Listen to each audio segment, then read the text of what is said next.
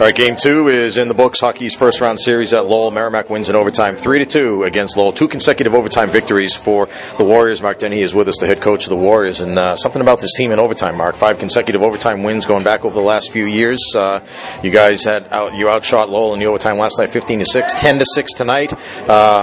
Seemed like when the chips were down, you guys came to play. Give our guys a lot of credit because we were hanging on in the third. I mean, they really had us hemmed in, and we couldn't make the type of changes we needed to. We got to OT, and that little break, I think, was enough for us to regain our composure.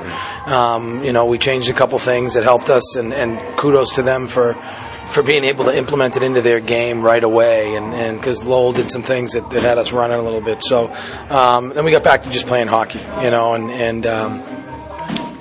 it's one play. You know what I mean?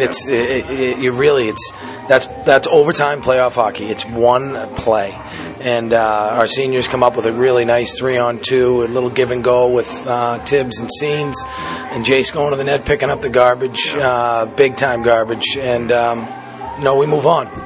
But a lot of respect for Coach Bazin and his team. What they've been able to do over the last 5 years is really incredible, and it took a lot. I mean, both of these games could have gone either way. One of the things that maybe not getting as much attention, penalty kill came up big. You didn't have a lot of penalties that you had to kill, but had a major tonight. 5 total, I think, over the games.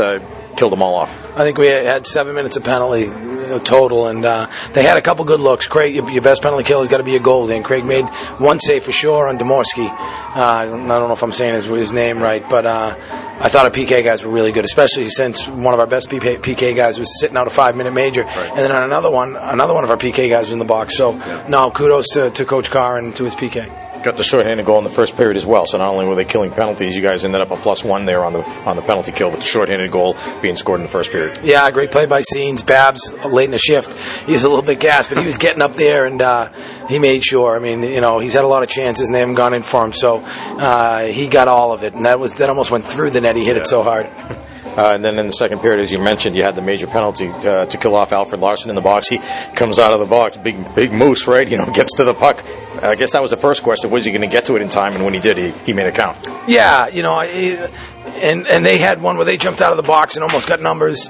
A little fortuitous on our end, but Moose made it. Made the move he needed to, end up getting the goal, and that's a big goal for us going up 2-0. Yeah. I imagine you're going to be, looking for power play next week. You didn't have a lot of opportunities again tonight. What are your thoughts on the power play tonight? Yeah, wasn't great.